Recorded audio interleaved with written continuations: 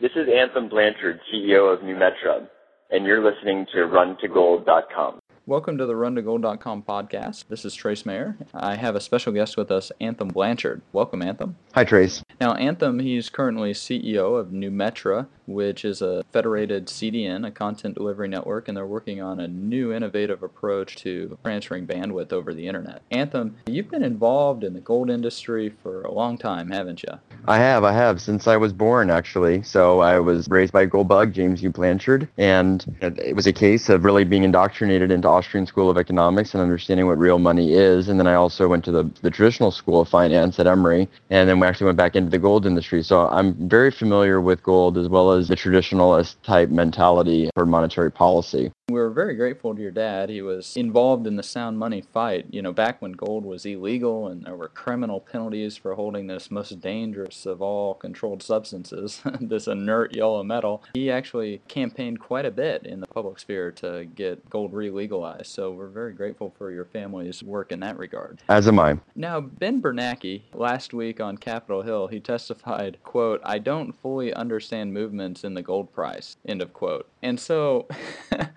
I'm trying to figure out which is more frightening, that investors worldwide are losing confidence in these little paper coupons, or that the shepherds of these major world reserve currencies like the dollar or the euro, these colored coupons, that they don't understand what's going on with money. So I was wondering if you could speak a little bit to that. Sure. Well, I think that really for me, it draws to a deeper conclusion and understanding that, quite simply, one is never educated at all throughout the educational process, at least the one that I had and the one that pretty much everyone I've spoken with has had, and actually learning about gold and important as really being the truest money and the truest measure. Some of the ways that you can actually look at gold, the reason why it's one of the truest measures is that, if not the truest measure, is that it, comparatively speaking, valuing one asset class versus another, you can really distinctly tell that gold holds its value because it is value, and so therefore it makes comparative ratio type exercises, puts on a, so to speak, x-ray glasses, and it's a secret decoder of sorts. So once you know that secret of looking at comparative value, then price in terms of a national currency becomes somewhat relevant. Yeah, I wrote an article on it, the numeraire. We've got to Yes, I love that article. Yeah, we use gold as our unit of account. We don't necessarily need to use it in ordinary daily transactions, although that has some wonderful uses when done, when we do use it. But even without that, we can still keep our financial statements, our income statements, our balance sheets, our cash flow statements, we can keep them denominated in gold. And then, as you say, we're able to more accurately calculate prices, which are really just the ratios between two different assets. And so when we're using these synthetic commodities, these little colored coupons that have no value in themselves, well, how do we get a reliable measure? As you say, we got to use an asset which is, in effect, nobody's liability, that's value in itself. Exactly. And as you very well know, any fractional reserve banking system by nature issues liability currency. So again, it's the right to pay, right to the bearer actually to pay is what originally we had back in the gold standard days. But today it's really just the fiat decree of a debtor, and particularly the governments, having to accept or having having to get paid in these national currencies. So it's very difficult to get comparative value off of a liability, off of any sustainable long-term period. Makes it very difficult to make wise choices. Yeah, exactly. We've moved from money to money substitutes, from money substitutes to these little fiat currency illusions, these little coupons, going from, what do they say, the dollar's an I owe you nothing, and the euro's a who owes you nothing.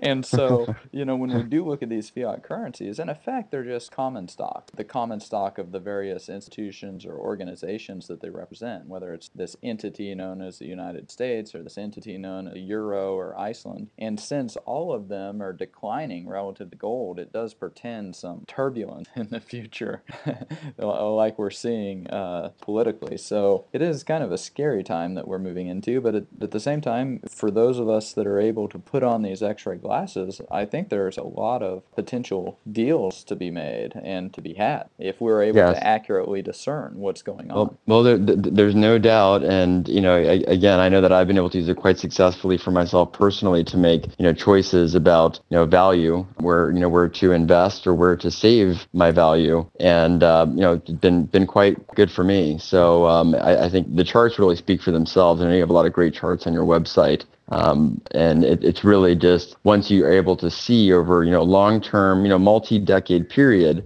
one asset, specifically gold in this case, you're able to take a look at, say, the price of oil in terms of numbers of grams of gold or the Dow, it paints a whole different picture. Yeah, because actually on my website in the top, in the top banner area, there's a link. It's called Key Ratios, and I've got some of the various key ratios there. And you mentioned one of them, the Dow to gold ratio, and everybody is all, they're all happy that the Dow's doing better. It's over 10,000, and oh, there's a recovery. But really, when you look at the Dow priced in gold, we're currently at 8.38 ounces of gold for the Dow, which is lower than we had, several months ago. So the Dow has actually been falling, losing even more of its value when priced in gold. And we're kind of seeing the same thing with barrels of oil. Right now, it's 1.73 gold grams per barrel of oil. So, I'd like you to speak a little bit more on how exactly do you use these ratios with each other to make better investment choices? Well, for myself personally, again,